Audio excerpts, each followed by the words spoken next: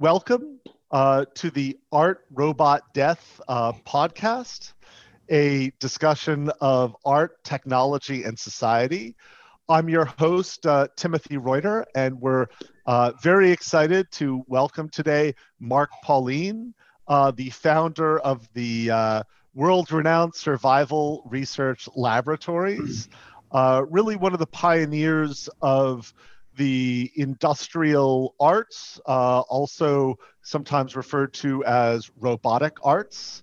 And I want to thank you for making the time for this conversation. No problem. Glad to be on the show. Great. So just to start things off, I'd love to hear about what were you doing actually before you got involved in SRL and created that? How did you get started as an artist and what were you interested in? Well,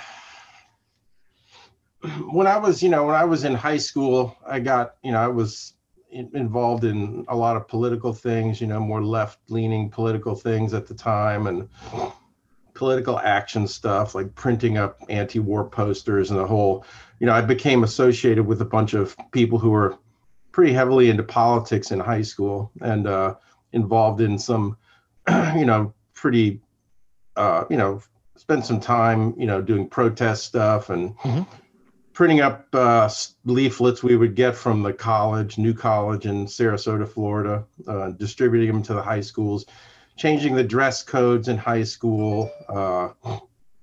I was involved in that process in my town, my high schools there, and also changing the type of food so you could get organic food in the cafeteria, which back in 1970 was pretty unusual. But so I had sort of a political tilt to my life, and I was very interested in the arts. They had a great, grew up in Sarasota, Florida. It was probably sort of the cultural center of Florida for whatever it's worth. But, there was the Ringling Brothers Circus was there. And so, John Ringling brought a bunch of art stuff. There was the pretty famous Oslo Theater there. And, there was like New College, which is a very radical kind of, they used to call them draft evasion colleges back then, but liberal arts college. And so they had like films every week. So I was very interested in the arts from when I was young, but I was more, initially, I realized that all the people I knew that were artists, I knew quite a few artists when I was in high school, right after I got it, I realized none of them had any money, and they didn't have any, they were like working at crap jobs and calling themselves artists, but they never really got much time to work on their art. It didn't seem like to me. And so I resolved to, I noted that, and I said, well, I'm going to take a couple of years before I go to college, and I'm going to really learn a trade that pays a shit ton of money.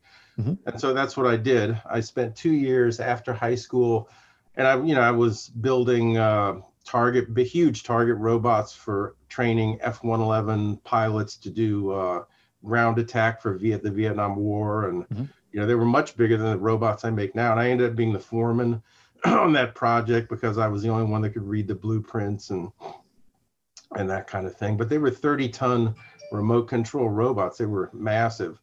And, they would run on rails, and the planes would come and shoot at them. It was all very dramatic. And, I got a taste for, I worked in the shipyards in San Francisco, and also I worked in the oil fields in Santa Barbara. And, by the time I went to college, I had gained a bunch of skill, but I had also, and I gained a love for working with really intense and powerful technologies, which at the time were more industrial technologies. And, but I really hated the driving force behind it all, which was either, in the case of the military stuff, was to help people kill more people violently. And in the case of the commercial stuff was just to make somebody money, but, I was paid very well for what I did, but, I just never really bought into the whole consumer merry-go-round, and being really involved in it at a job level for a couple of years. I just said, it's really cool, but I hate what it means. I hate what it does. Then I went to college for 4 years and didn't have to work for 4 years. got a degree in visual arts, and had done, I thought had achieved some pretty interesting things and finished some pretty extensive projects by the time I got out. And I was, I was invited to be part of an art show, like have my own art show in the gallery of one of my professors, which was also in Sarasota. So I was going to stick around Sarasota for a while after I graduated and do that. And I decided what I wanted to do was I wanted to go and modify billboards, take, around town, do these very complicated, because I could draw photorealistically. And so I was doing these, I would look at the billboards and I was going to make them say what they really said, the underlying message, which to me was always very fascinating. And I thought, what a great idea to take and really finish them, because they're really unfinished messages in a way. And so I told that to the gallery owner, and she looked at me and she goes, well, we can't do that. That's against the law. And I said, oh, I'll just take photos of it. I'm not going to actually, do anything with the billboards in your gallery. I'm just going to take photos and it'll be a photo exhibit. And she goes, oh, we can't do that. That would just be, I'm sorry, Mark, we just can't do that. That's just, what you're asking me for is just too much. And I'm like, okay. So the next week I moved out to San Francisco and I started doing those billboards out here. But in San Francisco, the whole West Coast, the Bay Area was undergoing a transformation from the industrial sort of economy, manufacturing and that kind of thing, to a high tech economy. And so, after, I didn't really notice it for the first year or so because I had apartments and stuff. But then I actually moved into a warehouse, a big warehouse, like 5,000 or 6,000 square foot warehouse in the South of Market area. And I had all this space. And then I just, I had my jobs. I worked in the shipyards, and I was making, I think even in 1977, I was making $27 an hour, which is a lot of money, which means I could work for a couple months and then just have a lot of spare time. So I started looking at all these, I liked old buildings and stuff and snooping around in them. So I started looking at these massive factories. I mean, there were factories all over the city that were like, some of them were 4 or 5 square blocks and the security was poor. And I figured out how to circumvent it. And I started going into these places and they were completely full of all this industrial equipment, the storehouses and everything. And I was like, wow, you could, all this stuff fits together. I looked at it. I was like, all this stuff fits together. And I know how to do it because I know how to do welding and stuff. And then I just decided, and, I sat down, I said, what am I going to do here? So I sat down for a couple weeks and I thought of like all the things I was interested in, like advertising and the arts and performance. There was a great experimental theater department at our college, run by a guy who was Bertolt Brecht's boyfriend at Hamlin College. And so he was just an amazing guy, but, they just did just crazy theatrical stuff. So I had that background. I did a lot of work in the theatrical arts. And so I just put it all together and I just, I said, I'm going to steal all this material from these factories. I'm going to take them and I'm going to put it together into these machines that were as far from the intention of the original engineers who developed it as possible. And really find out if there's entertainment value in industrial equipment, if it's combined correctly and pulled out of its usual context and put into another context. And so then a guy who ran this free magazine in San Francisco said, hey, I'll give you a whole page in my magazine. You can do whatever you want. Maybe you want to do an ad for, something, some art. I said, okay, I'll do an ad for my company. Because I said, the companies are the ones that get away with everything. Because I worked at corporations and I said, these corporations can kill people and broad daylight and get away with it. So those are I want to be a company, And so I had, I was back in the punk rock days in San Francisco. We were all into like weird Soldier of Fortune and that whole, we were always interested in that weird fringe, the right wing element. I mean, not to be part of it. I mean, definitely not for me, but I always wanted to know the enemy. So even back then, even in high school, I was very, I did a whole term paper, 30-page term paper on the far right in high school. That was my first term paper. And the conclusion was they're like going to try to take over the way that people say communists take over.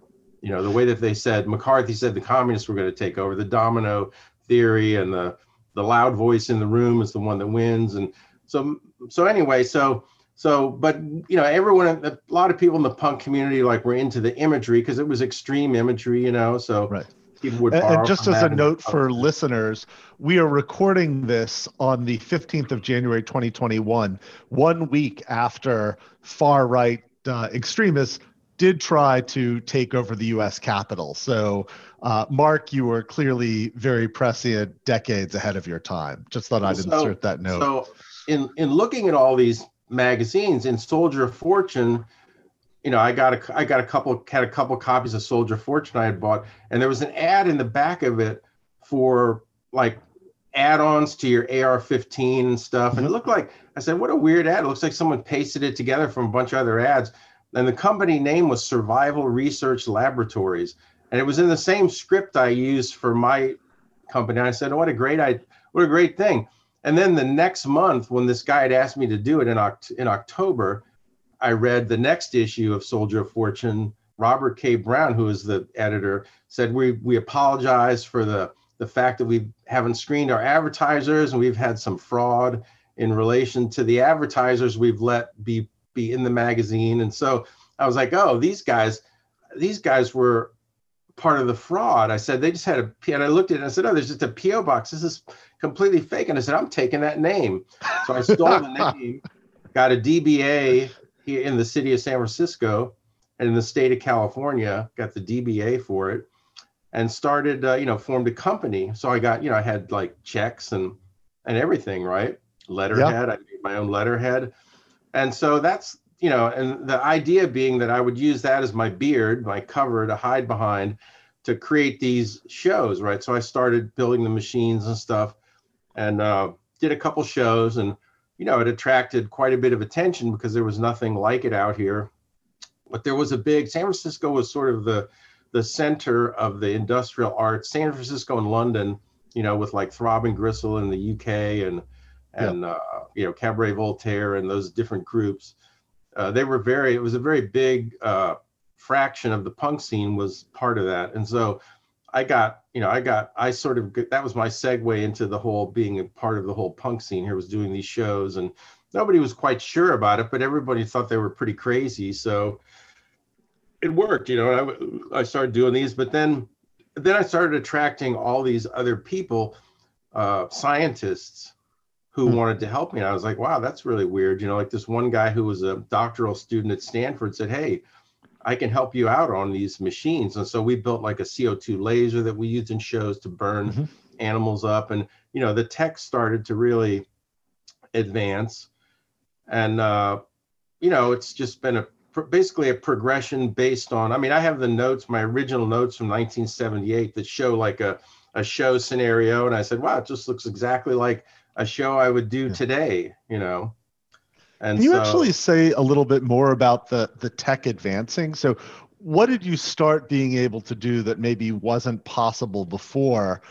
And even what are you able to do now that, maybe you couldn't do 10 years ago? Well, originally, originally SRL machines were just about taking parts from industrial machines and putting them together, welding, basically cutting, fairly crude stuff. And then I realized that there was a limit to how far things would just fit together without something more extensive being done to them. Yeah. I was making, there weren't really computers back then, but I was making relay logic controllers for the machines that used cascades of relays and that kind of thing, basically what was available to me. And then I just said, what's going to drive this and what's going to make it so I can do more and different stuff is tools. SRL, that was one of the early focal points of SRL, was always working to bring more tools into the mix that myself and other people could use to build different machines. And at first that was like a lathe. Mm-hmm. I got a lathe in 1979. And then a milling machine later, plasma cutters, all, basically all these things, pretty soon, back in like 1980, probably by 1983, we had like there was a full machine shop with like lathes, milling machines, like cutting torches, tracing, cutting torches, track, all kinds of things. And it was just basically, a lot of it was at these industrial places we would go into. And so we ended up with a lot of very high level industrial tools and equipment. And so that, that allowed more complicated machines to be made. The people that we were attracting, because we were doing that, we sort of bootstrapped off that to get more and more tech people involved who were building, because back then you couldn't just buy off the shelf parts and make the electronics, like you can now. Back then you had to actually build it from a component level up. You basically had to build your own industrial computers and so forth. And so, build our own radio controls were not really designed for safely running big things. And so we had to, we got people in there that were able to make these very reliable, robust remote control systems that would work for the machines. And so that just continued on to the point where, I got the first, we always had a problem finding enough people here who could it's hard to find people who know high level manufacturing, right? That have time to do anything, because anyone has those kind of skills is pretty much, 200% employable, and they're all working full time. And, we never were able to attract that many of those kind of people. We attracted people who were electronics people, programming people, but not people who were manufacturing engineers, really. That was pretty much always me. I was always ended up doing that stuff. And so I said, well, I have to encapsulate my knowledge. And so that's when in 2000, we got the first CNC milling machine. I bought that, a 3-axis CNC mill for $500. That needed a little bit of work, but not too much. I repaired it and got it working. And so that's just continued on. And, I devote a certain percentage of the time here to getting more and more complicated machines so that we can continue to expand the kind of things that we do here. And so to the point where now I have like, I have an almost complete all DMG Mori CNC machine shop. DMG Mori is basically the biggest tool CNC manufacturer in the world. They're German and Japanese. They make the very high-end machines. So I have like the DMG 5-axis CNC mill. I have a DMG much bigger 4-axis CNC mill, and another Decalmajo sort of an open mill, for much larger parts, 4-foot wide parts. And then a big CNC lathe. Basically, you could make, huge CNC surface grinder that's 20 by 40 inches. Basically, it's what we have now is what you would have a very well-equipped Fortune 500 company R&D shop. Like if you walked into Google's R&D shop, they would have all exactly the same machines we have, but they would be a little newer, but basically the same capabilities as a company like Google would have at their R&D shop at Google X. I don't know if you've ever been to any of their R&D. I used to work there, so I have. Well, you know what they have there. They have that whole room full of DMGs, and they have DMU 50Vs there also, and so that's where it's at now. I finally really learned how to. I did a project over the last year and a half or so, 2 years, where I really got to do a lot of 5-axis programming and milling, and I really learned how to really do it, that's another thing is, SRL is it's always been a very educational enterprise. You can learn a lot from the people that come here and do things. And could you actually talk a little bit more about the community building element of it? I mean, we got connected through Christian, who used to be affiliated with SRL. So, how did you sort of attract these people? Were they employees or collaborators? What is sort of the thing that you have built? Well, I've always been the director of SRL, and I've had various levels of collaborators. There was back starting in like 82, there was Matt Heckert and Eric Werner. A little bit later, Eric Werner came in more like 83, but they came in and started building their own machines, and I was the artistic director. I would always decide the themes of the shows and the choreography. I would always do all that stuff and build, most of the machines. I would build more of the machines because I just was maybe a little more fanatical about it.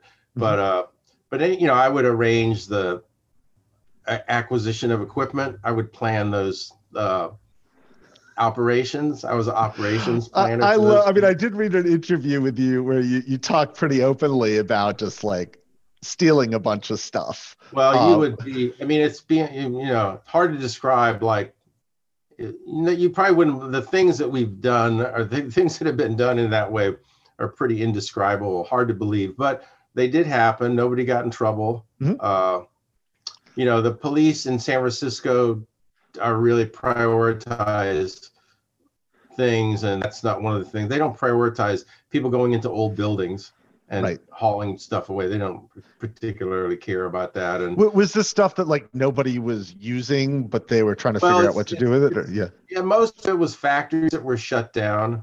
There was a huge brewery that we used to go into that was about 4 square blocks that it was shut down because we found out by looking through the files in the office, but it was shut down because they made a bad batch of beer that ended up killing a few people in 75 or 6. And so it was contaminated somehow with chemicals accidentally. And so I think cleaning chemicals. And so they agreed to shut the brewery down as part of the settlement. And but there's in federal law, we found the paperwork for that. And there was also a big article in the Chronicle about it because, there were people would come into the office every day there, but they didn't do anything. But all the power was on. It was like you could turn a switch and start the entire facility up again. But in federal law, if you furlough a brewery, you get the tax write-off of the expected income from the brewery. So this billionaire guy who lived in Marin owned the brewery. And so he was just sitting on it and collecting this massive tax windfall every year from it. And so that's why they had people coming in there every day. So there were alarms and everything, but all that stuff is easily circumvented. And then of course, after 11 or 12 years of that, they just knocked the whole thing down and scrapped everything. Right. So it wasn't like, it's not like anyone was using it. We went in, we did some pretty crazy stuff. There was the CEO's car was in the garage. There was a brand new like Ford, I forget what, beautiful, like big land yacht car, had 3,000 miles on it. So the motor from that is now in the V1, runs the 8-stage supercharger for the V1 buzz bomb engine. So we actually took this brand new motor out and, took it and put it into the V1. That's awesome. But sort of going, Yeah. Anyway, so that was, there were just, there were dozens of these places that were just basically abandoned. Where the Costco is in San Francisco was another brewery that was abandoned, the Lucky Brewery. But going back a little to sort of the community building element of it, are these just sort of people who saw what you were doing and asked if they could be part of it? Or how did you attract these people? How did you keep them around for whatever period? And, what is it like making art in this collaborative way versus, sometimes people just work as individual artists? Well, it was very organic, really, very, very grassroots. I was just doing it, and I had a couple friends who were helping me, just maybe out of pity or something like that. I don't know. But then it started to become like a thing, it started to become a thing in the early 80s. And people really sort of desperately, people really wanted to be part of it somehow, right? And so all these people would just come to the shop, which was a known address, I mean, and all these people would come to the shop and say, hey, I know how to do this. I'm like a video guy. I mean, that was another real central part of the SRL thing, was video documentation. Like all the way back from the 70s, we were really making a lot of room for every show, the shows to be really extensively documented. First, it was Joe Reese at Target Video, and then he handed the SRL program, because he was more in the punk bands, he handed the SRL program off to John Reese. And, so we started getting these professional documentaries produced, and that attracted a lot of attention also. We were doing public showings, and, basically in San Francisco, the police, the fire department, everyone just kind of gave up. They all were like, okay, whatever. You want to do this insane shit? We don't care. Fucking go ahead. We're not going to stop you. I mean, really, nobody could say no. I mean, I would literally go to the school board and say, hey, I want to do one of those really insane shows on your school property. And they were like, yeah, that was kind of crazy last time. You're going to have to get insurance. But I was able to somehow, I got insurance, and once you get it once or twice, you can just keep getting it. You have a record, you just keep getting it, and pretty soon you're safer than a softball game that someone's trying to insure. And so if you could get a permit, which the police would just go, oh yeah, SRL guys, we would start hiring the cops every time. And so the fire department would be all up in arms at a show, and the cops would say, get the fuck out of here. So they would literally almost get into fist fights during our shows. And then after a while, the fire department says, I don't really want to get into it with the cops. They would just come and watch sometimes. And we were doing things that were shutting down the 101 freeway. Wow. Burning like 50 pianos up against the pillars of 101.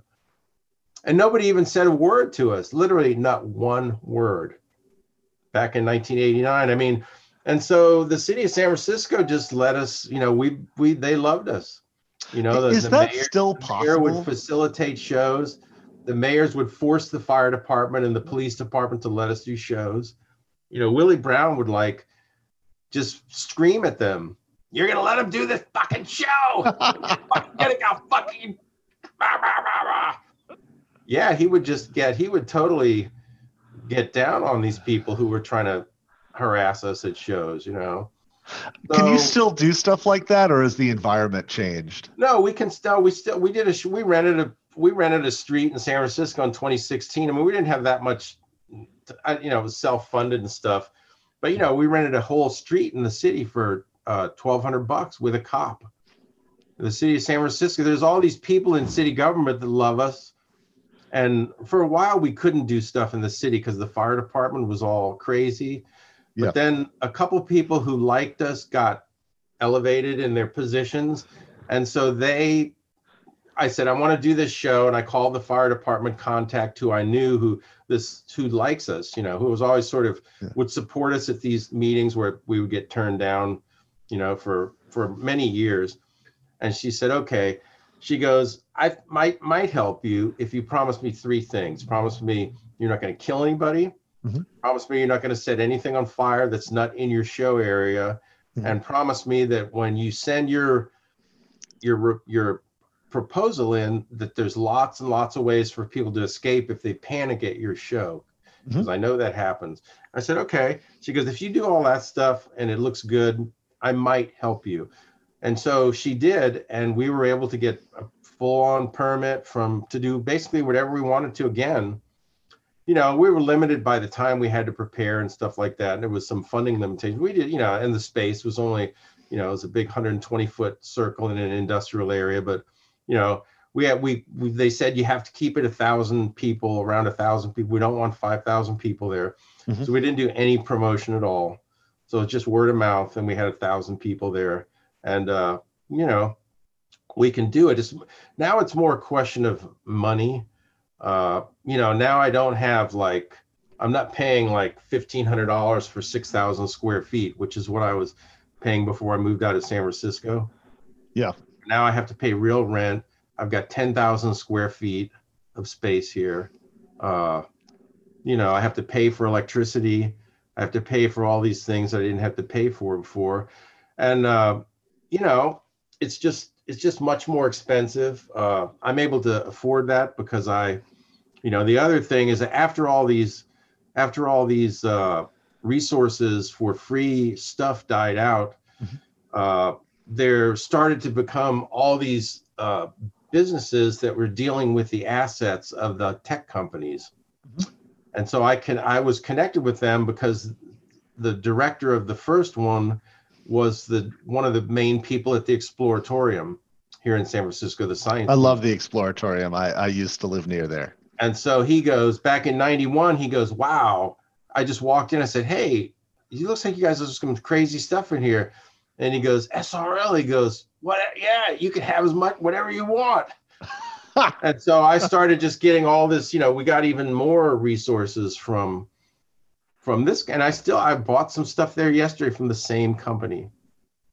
I bought a truckload of equipment. So now it's to the point where that's the other thing is the other thing is funding. And really to be an artist doing this kind of technical stuff, you have to be an artist you have to be making an executive salary on part-time. And so how do you do that? I ended up being able to do. This is like what you're doing is so expensive. I mean, robotics, even hobby robotics, is just like an endless stream of like parts that you pay for. So how do you make it work? And if you don't mind, like what is the economics of SRL in general? Sort of how do you make enough money to be able to do what you're doing and to live? I mean, I noticed you now have a kid, so you probably can't be living in a shack off ramen noodles like you could many years ago. Well, back in the day, back in 2003 or 2002, when anybody with a pulse, and probably people that didn't even have a pulse, could buy a house and get a loan. We bought a house in Brisbane because a bunch of the SRL people were moving to Brisbane, which is 5 miles from San Francisco. And so I bought a house there. It was cheap. I actually, because of all this tech stuff I was buying at these asset management companies, I think I was able to make the $50,000 down payment in 3 weeks, working for 3 weeks. So you were kind of brokeraging it. Were you reselling some stuff? I'm like, I'm the guy who knows what all this, I know what all, in that world, in the world of remarketing assets, anybody who really knows if you know what every kind of technology is and can identify it instantly, you are the king. Because nobody, it's the beige box syndrome. Nobody knows what anything is once it leaves the laboratory. Yep. Nobody. So the asset management people don't have a clue. They used to try to sell it, but then they used to, sometimes they would have a division that tried to sell on eBay, but, for a real business to sell on eBay, you have to have a lot of fortitude. All the scams and all the weird rules they have, it's, basically anybody can return anything at any time. You have to have a really well-managed operation to do it. So, but I didn't have any money, but I used to just do jobs for the labs around the Bay Area. I was an instrument maker, essentially. I would make instruments for laboratories, experiments and stuff. But then, I started getting more and more in debt in the late 90s. And this guy, one of the people at SRL just goes, hey, he goes, have you ever heard of this thing called eBay? And that was in 98. And I said, no. And he goes, I used to try it out. You got all this, because I had all this crap in the shop, I'd collected from everything. And he goes, you should try it. You can just sell this stuff on it. I was like, no way. So literally in 2 months, I had paid off my debt, my line of credit, paid it off. And I had real money for the first time. And so that's pretty much been the way it's been since then. I mean, I have, yesterday I went out and got a ton of equipment, but, it's probably worth in the end, it'll probably take me a year or two to sell it, but just that one batch is probably worth about $45,000. Nice. And so I paid $2,000 for it. So in the end, I have basically, it's a bunch of very advanced technology. A lot of it, ellipsometers, and you know what that is probably, right? I do not, if I'm being So honest. anyway, so they're things for semiconductor manufacturing. Some of it's from semiconductor manufacturing, but it's all it's a company that was doing semiconductor manufacturing test equipment for basically calibrating the machines. And so they're getting rid of a bunch of stuff, but it's a couple years old, but it's still, if you know what it is, I mean, I know what it is, so otherwise it just would have been scrapped for metal or circuit board value. But would it ever be possible for SRL as a sort of business entity to be self-supporting, or is that not the right way to think about things? Well, I mean, the shows sometimes pay for themselves, we did our show in New York. We did a big show in New York City, which is more of a gallery show, but that was a couple years ago, but it was the last really big production. And they basically fronted us, a bunch of money to do the show. And then we were going to pay that back out of sales. Of course, no one bought anything. I did get a commission from one of the tech CEOs, very big company in the Bay Area, who is paying me I'm building a machine right now that hunts humans and tries to kill you.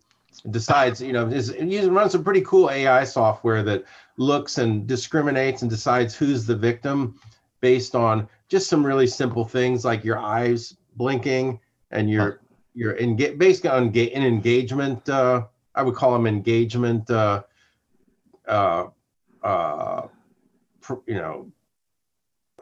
don't know what the word is for it, but anyway, so it looks at a few things that your face is doing and then decides if you're the victim or not, and then it picks you out of a group of people standing in front of it. We're using the Intel RealSense sensors. Yep. That, and then we got a guy who was one of the people on the original team that developed all the 3D stuff for Windows back in the 90s. Yeah. So he's kind of famous for that, but so he wrote all this crazy code for it. So anyway, but to get back to your question about funding is basically the way it can work now is I work part-time. I work like probably 20, 25 hours a week, and I make enough money to pay for everything. And right now we have funding from another very, very real tech titan, one of the real big ones in the Bay Area, who's funding a show for this year, in the fall this year. So he has put up money, basically it pays half of all my expenses every month. That's great. For all the way through till August. And so that's a new development. I mean, we've had like some support from very well-off people in the tech industry. They come to visit here. All sorts of people come to visit here all the time. But finally someone said, I want to see one of those big crazy shows that I used to see in the 2000s and the 90s. What does it take? And I said, it just takes money, and time. I mean, we've been really stymied by the whole COVID thing. I mean, we had a couple really near misses where we almost had a super spreader SRL event. So now we're just being super, super careful and like just one person at a time besides me down here. And it's hard to do, but I should be able to get my vaccine and my shots in a couple weeks here. Looks like. That's great. And then we're, so I mean, if we had donors like that, it could, and believe me, I've tried to make SRL financially viable, but people, what we sell, which is controlled chaos and with an ironic twist that's kind of meant to be a joke, but it's also really serious at the same time. Right. That's not really, people get a little bit confused by that message, especially these days. It's like for instance, when we go to Europe, like we've gone to Europe a few times, and the challenge is like, you got all these kind of weirdos and stuff who want to help you. And the challenge is they're always really suspicious that you're some kind of weird right-wing radicals. Huh. Although we've never, ever said a word to that interest, and none of us are. We're all left-wing radicals. You know, I'm more of a, I mean, you know, there's the side of SRL that I shouldn't really, you know, the extracurricular activities I don't want to get into, you know, but I've always been more, you know, that side. Sure. And, you know, sympathetic to that side, you know, to not, you know, not to the, not, you know, more in direct confrontation with the far right, I guess, and the religious right. I'm more into that kind of thing, you know, not like some of the other stuff that I don't like, you know, go out and fight the police or anything like that. You know, I'm not into that kind of thing. But anyway, so the challenge is always to convince people in Europe that we aren't, just because we do these really extreme things and we're organized and we have a, you know, you have to have a very tight organization. You can't, there's no slack permitted, you know, nobody can get high. You can't drink at SRL. These are things that made, because we didn't do any of those things. When we go to places like Europe, everyone thought we were fascist because of that. Because we run the organizations more like a military organization, where there's some things that are very, you know, to be able to get crazy like we get crazy, you've got to be very strict in some ways. Right. I mean, you're dealing with fire and giant things that can kill people. People could really, really get hurt. I mean, it's all fun and games until someone gets hurt, and no one's ever been really hurt at a show yet. You know, not to the point where they don't think it was funny. Right. Although I heard you hurt yourself working with solid rocket propellant. Although that's a very different thing to do it to yourself rather than to inflict it on other people. I hurt myself pretty bad. Yeah, I was sorry to see that. Oh wow. Okay. Yeah. And your hands are your.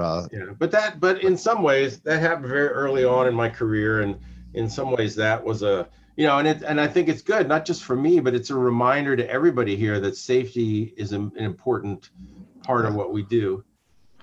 And just for those who can't see, since this is a podcast, not a visual medium, Mark, I hope you don't mind my saying your right hand is severely disfigured. That's right. Yeah, I have a couple toes on my right hand, and one finger was left. The fuck you finger was left. But basically, I almost got killed. I was, my friend at Stanford got me a manual from Morton Thiokol on how to make test batches of rocket fuel of the same type that's uses for, you know, space shuttle boosters or, you know, anti-tank rockets or anything. Yeah. These were like 1,000-pound thrust rockets, 3 inches in diameter, 12 inches long, spun fiberglass casings, ceramic nozzles, you know, very high, I mean, current tech for the time, technology. So in this manual, it described how to mix the fuel, how to make a test batch, you know, how to do, you know, so I did I thought the chemicals you need, the special chemicals. And when I ordered them, the guy was like, huh, what are you going to use this for? I said, oh, we're making solid fuel rocket motors for props and stuff. And he goes, you'll need to send me a letterhead for that. And because, you know, it's like the epoxy rubber binder for solid rocket motors. Anyway, so you're supposed to make a tapered pin down the middle of it to you know, when you're casting it. You have to cure it for 3 days at about 180 degrees, which is pretty hairy. So I pulled one out. It was probably still a little bit warm, and I didn't have a tapered pin because I just said, oh, I can just use a straight pin to save time. So I was tapping the pin out, and it blew up, you know, blew all my clothes off, blew me in the air about 10 or 12 feet, blew all my fingers off. Almost killed me. A lot of internal injuries. Wow. But well, I'm sorry to hear that, but I'm glad you're alive. Yeah. So that's, you know, that's safety's a big issue though, when you're doing this kind of stuff. That's, you know, I mean, we always make fun of the Burning Man people because they don't have the same protocols as we do, and people get hurt frequently. and like that place that burned down was sort of like the real indicator of the attitude that people have, is that you can kind of do whatever you want. But then when 30 or 40 people get killed, it's, Yeah, that's very serious. Shifting gears a little bit, I'd love to hear your thoughts about how do you think about the balance or relationship between technology and art in what you're creating? Well, I'm of a mind of the surrealist. I forget which one it was. I think it was Antonin Artaud, where I think his quote was that when I hear the word art, I pull out my revolver.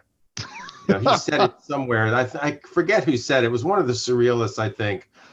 But like I'm always very suspicious of the creative process, because I think it generates a lot of, well, these days, false positives.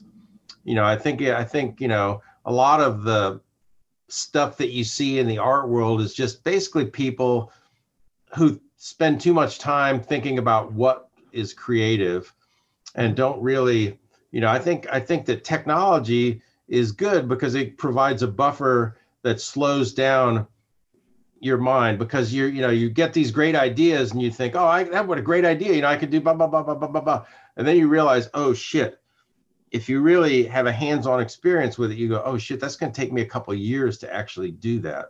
Yeah, and I might not be able to even do it at all. And so I think that's a sobering, it puts a sobering edge onto the impulses, the creative impulse. And to me, it's been good, because if I just could instantly do all the things I wanted to do, probably any area I live would become like a nuclear apocalypse or something. I mean, it would, that's just with my attitude and risk taking, probably wouldn't be a good idea. Having to have it tied down to like really having to know how to do it. Plus what fun would it be if you could just, I mean, I don't know if you know much about artists in high tech, like the ones that really do very technological things. Mm-hmm. Like I'll give you an example, like Jordan Wolfson, you know him, right? I've heard of the porno. He does the porno dancing robots and stuff like that. Yes. So anyway, I know the guy, he paid $1 million to make that robot. He's made 2 or 3 for that guy. I think he charged $1 million for the first one, and I think he charged $2 million for the other ones, but he sold them for $10 million. But that's the thing. It's like the art world is all based around, ever since Andy Warhol, where there was this idea that artists just kind of do a sketch and someone else does all the work. It's a factory, right? You're the CEO or the director, and you toss off some ideas, and then all your peons or your what do they call them in the tech world? They call them the implementers, Yeah. And there's always this heavy in the tech world. There's always this conflict between the implementers and the idea people, Right. Pencil pushers, right? The people who are the designers and the theoreticians and all that kind of stuff. And so yeah, that's what was the question you were talking so about? So that's just sort of how you think about the interaction between art and technology, and sort of what you're trying to I think it's good. I think to be a real artist, you have to be able to get the ideas, and you have to be able, at least potentially, to make it yourself. And you have to actually make a certain significant part of it. And I think that's very rare in the art and technology world. Really, most people just pay other people to do this stuff for them. Like I do know artists who, my wife works for Leo Villarreal, who's the artist that did the Bay Lights project. Yes. He was the executive producer of that. She works with him as the executive producer of his public art projects. Mm-hmm. Now he's a guy's degree from Yale, and he's actually a real computer scientist. I actually met him in 1990 because I did a lecture at Yale in the art department there, and he was there, and he was talking, he was an artist interested in technology, and I think I don't remember if I went to his studio or not, but I met him back then, and he's actually one of those few artists that I know that are doing tech art that actually really knows exactly what it is he's doing and exactly how to do it. I mean, he has a great team now with him, but you know, he came at it from a point of view of a more, you know, as much of a scientist as an artist. Yeah, actually, who are the other, artists at the intersection of, technology and art that you particularly respect? Who else do you think I should talk to? And if you were going to put together an exhibit on this, who would you want to include? Well, I mean, there's the people who are kind of connected to, I mean, Leo, I think would be one really good person for that. I don't know if they are super busy. They have projects everywhere, all around the world, but I'll put you in contact with my wife and she would be wonderful one to connect to that. But I mean, there's just not that many people around. I mean, it's just so daunting too. I used to know a lot more people like that in the industrial arts world, but really like Christian, is one of the only people left doing it along with me. I mean, Cal Speletich is still doing stuff, he's doing stuff. He's less tech, but from a manufacturing standpoint, but he does some pretty crazy stuff with his electronics and software stuff. He gets some good people to work with him on that stuff. He's smart he knows who to get to work with him to make stuff happen, in that regime. But there just aren't very many around. I mean, I don't know that much about the art world. That's the thing, is I don't run in those circles. I mean, I really pretty much just know scientists and stuff and research type people. I don't really know that many artists. I mean, so maybe you can't answer this question, but where do you feel like the robotic or industrial arts movement is right now? Sort of, I was looking around for who might be considered the heirs of SRL, although you're still going strong, and it really wasn't clear to me. Well, I think that, I look to people like Mark Raybert over at Boston Dynamics, yeah. I mean, come on, did you see the last one? The dancing robots? The dancing robots. Yeah. So I posted on the YouTube channel. I said, what did I say? I said something weird, but I basically said, all those millions of dollars, and you can't even have these robots dancing to gay 70s disco tunes, because we listened for decades now. We listened to gay, like late 70s. That's the only music we listened to at SRL, late 70s, like poppers sniffing, coke snorting, gay disco music. That's all we listened to here for decades now. And like, I love it. To me, that's like, it's the weird, it's the weirdest music out there. And it's like, it's a time of completely unrestrained wildness, sexual wildness. But yeah. And so there's a couple of stations, and there were internet stations originally, and they started off with like groups of DJs that worked at Studio 54. And, now there's Diva Disco Radio that's out of, I think, Texas, Austin. But that's all we listened to. I said, get whacked. I said, you should upgrade your internet radio to Diva Disco Radio. And I said, get what, what whacking is, right? It sounds to me like masturbation, but no, whacking is WAKKING. It's a type of dancing that's like popular in gay club scenes in New York City. It was originally developed by a guy on Soul Train, one of the Soul Train dancers back in the 70s. It's a type of really wild dancing, but look it up. There was just I've known about it for a long time, right? Because of the disco connection. But it's that kind of really crazy disco dancing that people on Soul Train used to do. And so there's a modern variant of that, and then they just started calling it whacking. So it's a little but anyway, so I posted that on there, and I posted it on the SRL Facebook page. I took a screen grab from it, But that's the thing, is like, I've been trying to I know Mark Raybert, I've been to his lab. I went to his lab when he had just the leg lab at MIT, right? Yeah, I think it was MIT. I think it was Right. MIT, yeah. And because I used to visit MIT. I did a lecture there, a couple lectures there in the 90s, and I went there a few times, and I went to a lot of people who work with SRL or MIT grads.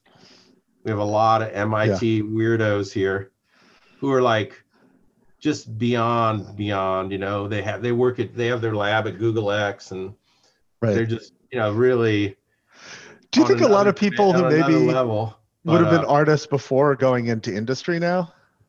Or has no, it always been like that? they still work with SRL, but I mean, they're just really good at what they do. Right. And so, and they appreciate the arts, which was always a part of art and tech. Part of the art scene out here was like, I realized it back in the 70s when you'd go to these wild punk parties, and like I remember I asked some guy what he did, and I goes, well, what do you do? He looked totally like Square at this crazy party in the Castle. I said, what do you do here? And he goes, oh, I work at Lockheed. And I was like, what? I said, and I had this long conversation with him. He goes, oh yeah, like, we all love this whole punk scene, and so there was always this intermingling between the art scene and the tech scene, because you could do it out here and you wouldn't get fired for it. On the East Coast, was always very regimented and very strict, and I think it still is pretty much. But all these startups, the whole Silicon Valley is based on people who are technical people, engineers, looking at themselves and trying to squeeze that last little bit of creativity that is going to make something new happen, something radical happen, something different happen, or combining it. I think Google's more about combining. They always seem to be more interested in people they want people who can read a scientific paper and understand what it means, and who can read a manual. That's what they want. That's my conclusion. And do you mean that in the sense that they're fundamentally not creative, or no, I just mean it in the sense that creativity in a practical sense is about taking a look at what's been done, really understanding it, and making it into the next thing. I mean, what do you think about the maker movement that has sort of tried to take some of the types of things you're doing, but make it much more accessible? Now you have people combining, Arduinos and Raspberry Pis and 3D printers that are much more affordable to do creative things. How do you feel about sort of what's become of that? And, do you interact with that, or are you sort of doing your own thing separately from all of that? Well, I mean, I think it's great. I mean, I would always much rather see people making stuff. I mean, it's great that people know how to do things, The only problem with learning your skills in a kind of a maker matrix of experience is that it's very different than learning your skills working at a factory or working at a big research laboratory. You don't really learn necessarily the right way to do stuff. You don't learn the right way to, for instance, weld something together. We call it art welding here, or Burning Man welding. It's like literally of all the hundreds of people who have been in here, there's only been 3 people that actually really know how to weld so where they could pass a test. Me and like 2 other people. So there's things like that where the problem with the maker movement is it sort of is a dumbed down version of what you need to do. It's okay if you're making these small projects or fairly simple projects, but if you're getting into something more advanced that has a higher energy density, you can't you run out of steam, I think, in a way. Yeah, and that's my observation, just sort of as an amateur maker myself. You can make really small robots pretty easily that roll around on the floor, but if you want to make something that's more human size or bigger than that, that's a whole different skill set. Well, making something bigger isn't really the problem, but making it so it moves fast enough to be interesting or amazing is the trick. I mean, that's Yeah. what Boston Dynamics does. That really makes it an art. You know, is they actually understand that presentation value, it means something. You know, Right. and most tech companies, they're making things, they don't really care about that, or they don't really understand it. Or, I mean, you look at the guy, I mean, not to really put down anybody, but the Megabots project, Yeah. you know, they spent all this money, but like the thing couldn't move fast enough. They didn't really, I mean, there's lots of ways you could mask it. You could have made that thing so it moved, it appeared to be just as agile as the Boston Dynamics robot. But, you know, you have to do a few things differently. You can't be using like 2000 psi hydraulics. You know, you've got to use like 8000 psi hydraulics, and you've got to use parts from like recent fighter jets. You know, you've got to use, you know, hydraulic, thin diameter, high flow, high pressure hydraulics, and you can get something to move really fast. You know, if you do stuff like that, or like, you know, there's ways to do it, but I was always a little disappointed that they didn't do it. And, you know, I mean, we have all kinds of machines here that are, you know, like even something like the running machine, which is a fairly crude machine. It's all hydrostatically powered. It uses hydraulic servo valves, but it moves pretty fast. I mean, for a walking machine, it's fast. It's 4 or 5 miles an hour, you know, which is, you know, and you've got all these people that make the Theo Jensen walking machines, but they are like, it's like watching paint dry. You know, and that, you know, watching paint dry should be relegated to the period of time when you're making the robot, because that's the part that takes forever, not when it's out there running. When it's out there running, it's got to have something about it that makes people, that pulls people into it, you know, that is engaging.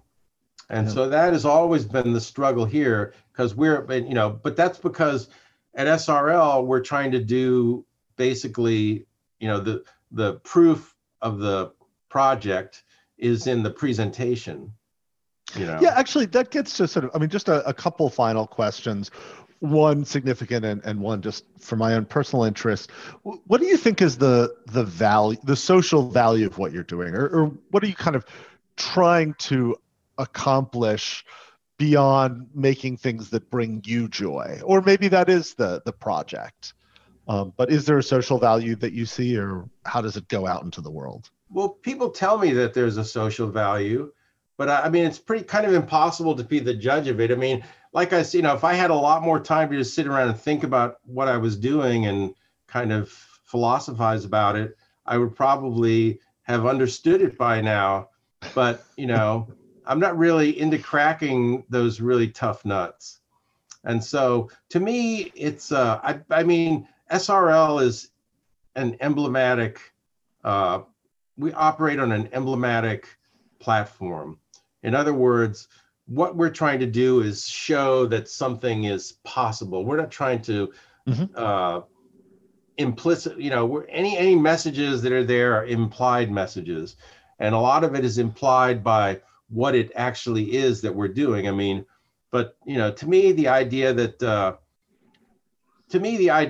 you know, the best way to counteract the idea that technology is overwhelming us and ruining our lives is to fucking take back the night, you know, like take technology and like twist it and bend it around to do something we want it to do, something interesting, something that's not about making money, something that's not about killing as many people as you can in the shortest period of time, and something that's not about just, you know, I mean, that's closer to what, like, you know, like maybe even in a contemporary sense, something like Elon Musk, right? Like that guy, he's like, I want to release as much energy in the shortest period of time as I can. You know, that's what he's thinking, right? I mean, there's a purity to that makes it much closer to art than you know, and it's all about the event. It's not really about like, it's like what we can learn by doing this, you know. It's always experimental, you know. It's never really about some finished product in a way, you know. And he's got his day job, you know, Tesla and all that kind of stuff. But I mean, that's and he's a billionaire. But you don't have to be a billionaire to understand like why that's an important emblem of the contemporary world. Yeah. And I try to live my life in a way, and I try to create an image that SRL projects that's very consistently satirical, sarcastic, disrespectful of technology, but respectful at the same time. Multi-layered. I mean, it's, for me, it's satisfying. It's fun for all the people that work here, but you could put on a great show with it, I think. And it's, it's because it's unstructured, because these shows are unstructured. I think that people that go to see them, come away and they go, that was just amazing. And everyone tells a different story about what they saw. Nobody sees the same thing. I mean, in some ways you can't physically see the same thing because of the way that the shows are staged. We stage them intentionally so that the action moves around in a way that no single person is ever going to see what's going on all completely. Yeah. But everyone's got a different interpretation of it. But the point is if you can create an experience that's extreme enough where people will feel like it's worth looking at and thinking about and coming to some conclusion about, you've succeeded in a way that's, to my mind, is more effective than if you just were telling like some kind of story with political slogans or this or that. I mean, there's I'm a big fan of that kind of thing. I think that that's why there's a long-term appeal among a very narrow. I always say we're very widely unknown, but but there's always there's an appeal that lasts a long time. I mean, we have a lot of the same people that work with us now have been working with me since the early 80s. Wow. The same crew of probably like 70 or 80 people, who just and anytime there's something, I mean, now we're having these stupid Zoom meetings and it's, brutal, man. I miss about what we're doing and trying to get stuff to work off site and, but at heart, it's a community effort. Well, that's a good closing. I do have one more sort of question out of personal interest. So I'm have been a huge fan of Jane's Addiction and Porno for Pyros and SciComm, and it looked like Perry Farrell used to work for you. Is that a correct? No, Perry Farrell was I think he might have done something at the LA show, but he was part of the LA scene. I mean, we went out to Desolation Center. There was that movie. I don't know if you saw the movie Desolation Center. We went out and did a performance along with Einstürzende Neubauten out in the desert in the 80s. It wasn't really a performance. We just brought like a whole frickin' truckload of bombs and a 10-barrel shotgun and set up all this junk all over the place and blew it up and blew up part of the mountain and set fire to a tree and, shot a bunch of stuff with a 10-barrel shotgun in the desert, and Einstürzende Neubauten did their performance. But anyway, so Perry Farrell was at that show. Okay. But he wasn't. I don't personally know him. I think maybe I might have met him someplace, I know that the Nine Inch Nails guy always wanted to do a show with us. Trent Reznor, yeah. Trent. Yeah, and so he had us meet, his manager had us meet with like Bill Graham Presents, and he kept forcing them to have these meetings with us, and finally the guy from Bill Graham just goes, this was in the 2000 or late 90s. Finally the guy from Bill Graham goes, look, man, he goes, we can make just as much money doing a show with like fucking somebody else, and it doesn't cost us any political capital, and so we're just not going to do this show with you because like it's going to cost us, maybe not money, but it's going to cost us in favors from the fire and the police department and the city government, and we're not going to do it. Okay. Yeah. And so that was the end of that. But I don't know. Well, Mark Pauline, thank you so much for being on Art Robot Death, and I look forward to seeing your future work. Thank you. We'll keep doing it. Yeah. One last question, and this is not going to be in the Okay. podcast, but you mentioned you are working on a robot that tracks down and kills people. Yeah, it's right What over the there. what the fuck is? I mean, is it actually designed? What it is, it's an arm that is all built with, you know, the 5-axis CNC machine basically. And what it does is it's got a high pressure gas cylinder that runs at 800 psi, and it's a folded up arm that kind of looks like it fell off an alien ship. You have a And picture so what of it it does on is, your website, I think. yeah, with it wrapped around it's you. built like an aircraft landing gear kind of. It's very robustly constructed, and it has a whole slew of shock absorbing technologies in it. So essentially it's about 40 or 50 pounds with a big claw on the end of it. So it fires out this cylinder, we'll fire it out. We've calculated it'll accelerate to about 90 miles an hour. It weighs about 40 pounds. And then it's going to hit it hits a 1/2-inch Lexan barrier that's on, 3 sides in front of it.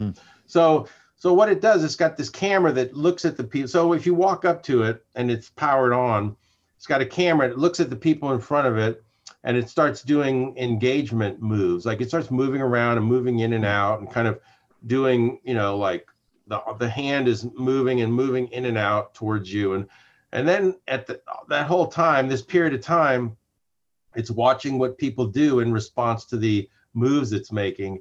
And when it sees that someone's particularly agitated or active or talking about it a lot, then that person on the screen behind it, that person, we've got it now so they change color.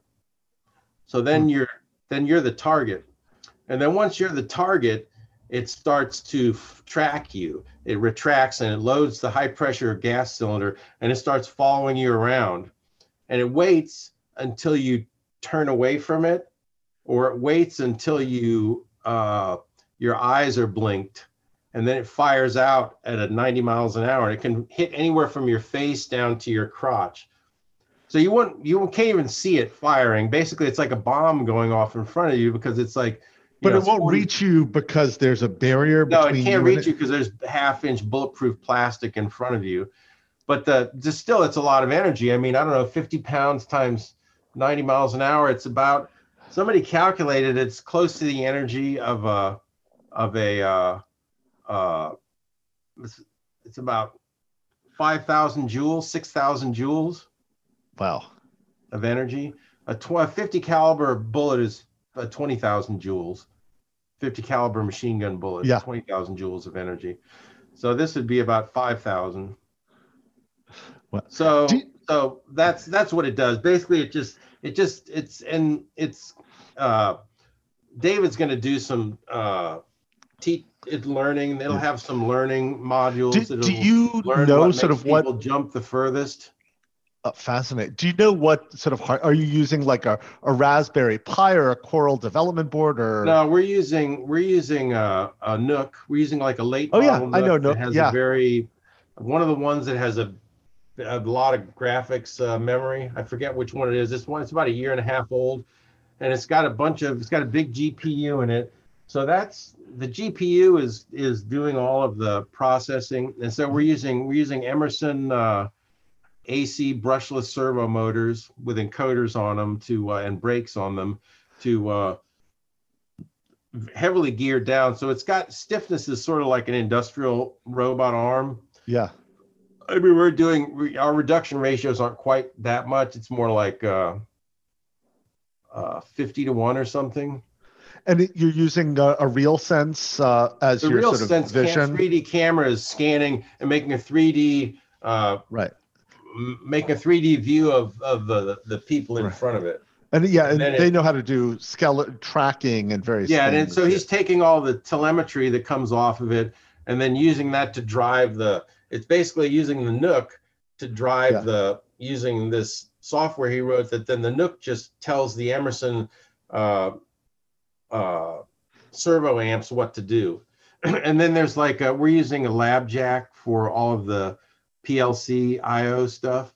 So what that's doing is that's running this cascade of pneumatic valves that opens and closes the valves that because the high pressure cylinder is like a 800 psi poppet valve cylinder that has a big, like a 7-inch poppet valve that flies back and exposes the full diameter of the cylinder to 800 psi. So there's no so it's similar to what a powder fired weapon would be, like a shotgun or a mortar, maybe more like that. It actually is a design that I have on the air launcher. It was a NASA design for creating a gas launcher that would perform the same way as a recoilless rifle. And so basically I modified that design and I built the air launcher from that back in the 90s. And so now I'm taking that and making a closed cylinder with it. This is all much more interesting than I thought it might be. Would it be okay? So I told you I wasn't going to put this on the show. Would it be okay for me to do so, or would you prefer this description of it, which is pretty awesome? No, that's fine. I could send you a couple. I could send you a couple pictures of the Predator arm. I mean, there's a bunch of you can see a bunch of stuff and some videos of it on Instagram of us. I'll check that out. My Instagram is MarkPauline5. Thanks to Mark Pauline for joining us here on Art, Robot, Death. Once again, I'm your host, Timothy Reuter, and thanks to all of you for listening to this podcast. If you liked it, please subscribe. Also, we're always looking for new ideas for people to interview, so please leave your thoughts down in the comments along with any other feedback that you may have. Have a good day. Goodbye.